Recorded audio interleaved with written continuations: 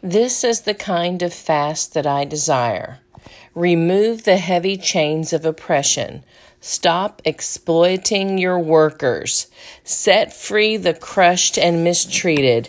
Break off every yoke of bondage.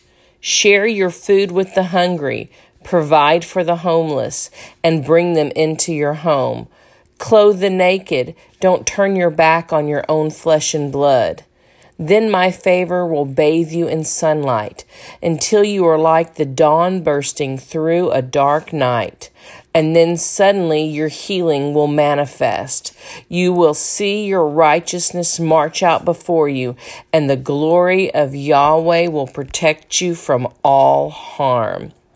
That's today's bold truth coming from Isaiah 58, verses 6 through 8. This is how we worship God in truth.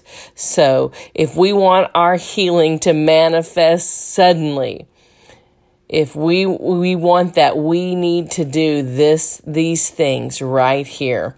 And so I hope that you enjoyed this Bold Truth Raw Faith podcast. Share us with your friends and family. And we're doing a catch up this week since I will be out of town. So we will be sharing 5 days of Bold Truths here all together. So we'll catch you back tomorrow for the next Bold Truth Raw Faith podcast.